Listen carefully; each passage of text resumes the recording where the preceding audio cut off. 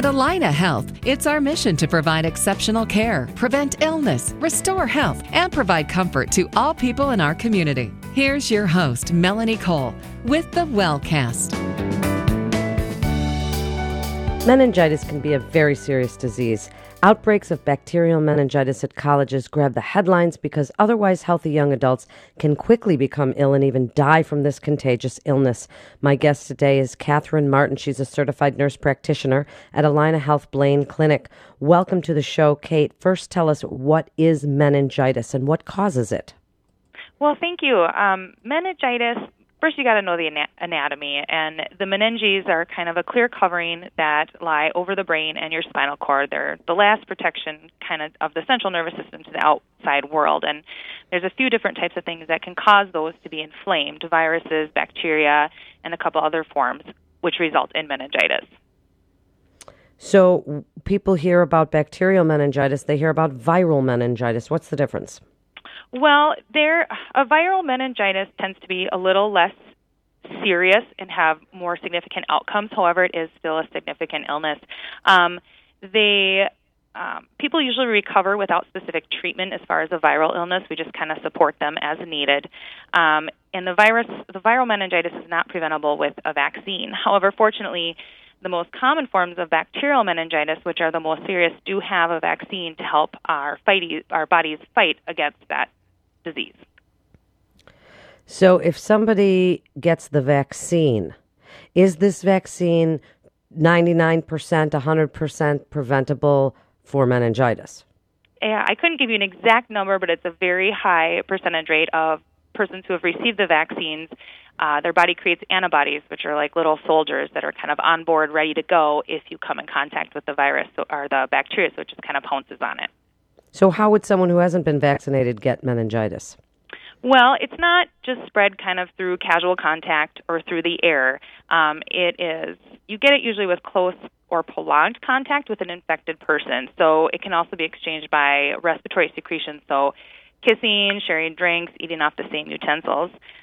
Keeping in mind that the disease can incubate in a person, meaning not showing any signs of the illness for 2 to 10 days before they develop symptoms. And about 3 days after someone is exposed to the virus or the bacteria contracts it, can already start spreading it without any symptoms.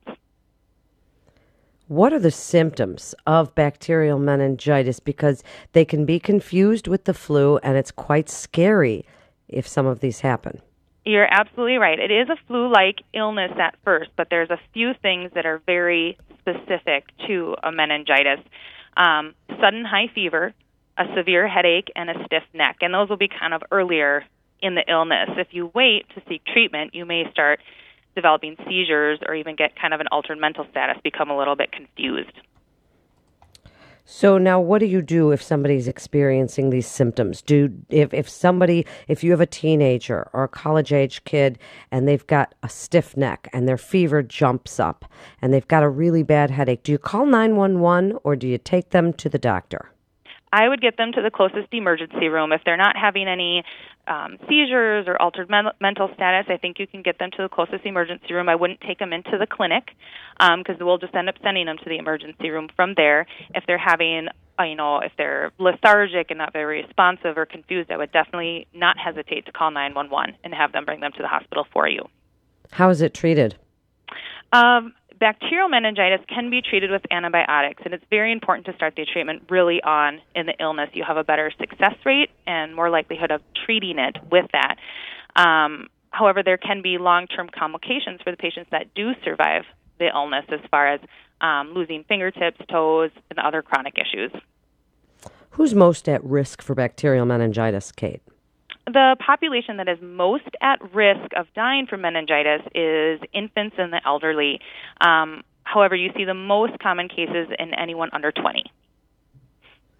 So now tell us a little bit about the vaccine. We know that before our kids go to college is one time that it's very important that this vaccine be given.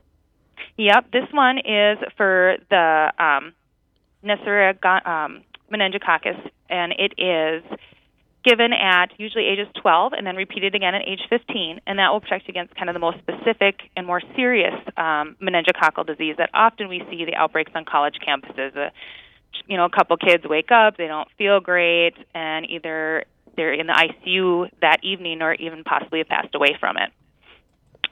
Is there anyone who shouldn't be getting the vaccine? Usually people who have decreased immune systems should not be having the vaccine. Anyone who's had a severe allergic reaction to a previous dose, anyone who has a significant allergy such as eggs. Usually we avoid this one in children under 6 weeks old, and anyone with a moderate or severe acute illness with or without a fever we usually avoid vaccinating in. So now tell us a little bit about vaccines in general and the pneumococcal vaccine and maybe even traveling, people that need vaccines for different reasons. Okay. So basically the CDC recommends a meningococcal vaccine for all children 11 to 18 or certain younger high-risk children. Usually the first dose is at 12 and 16, like I said before, and that is for the one that we try to prevent you against when you go to college. Anyone who has been exposed to a diagnosed case of meningitis should be vaccinated. Anyone traveling or living where meningitis is common, so such as in sub-Sahara and military recruits. The HIV vaccine and the pneumococcal vaccines are one we give to little children, but we're also giving that pneumococcal vaccine to geriatric patients as well, so 65 and older. The HIV vaccine and the pneumococcal, which is the PCV13, is given at 2, 4, and 6 months old infants and children. And again, that is the time when they are the most vulnerable towards that, which is why we try not to delay that vaccine schedule. And so that's the Haemophilus influenza B again, and then the strep pneumoniae bacteria. Do you see any more? Are you seeing more bacterial meningitis? Because some people are alternating their vaccine schedule, do you think, in just your opinion, that there might be more of an outbreak of meningitis than we've seen in a while?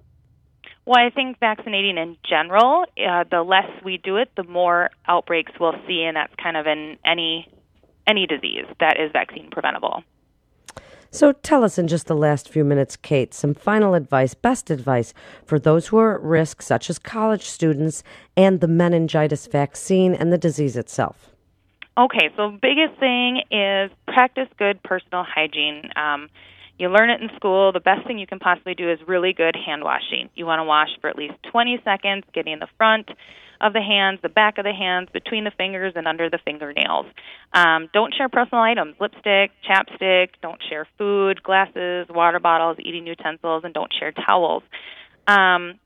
Keeping in mind a person with meningitis can remain contagious for up to 24 hours after they've even started treatment, or be contagious, several days up before they even develop symptoms. Thank you so much. It's really great advice and such important information. Thank you so much, Kate. You're listening to the Wellcast with Allina Health. And for more information, you can go to allinahealth.org. That's allinahealth.org. This is Melanie Cole. Thanks so much for listening.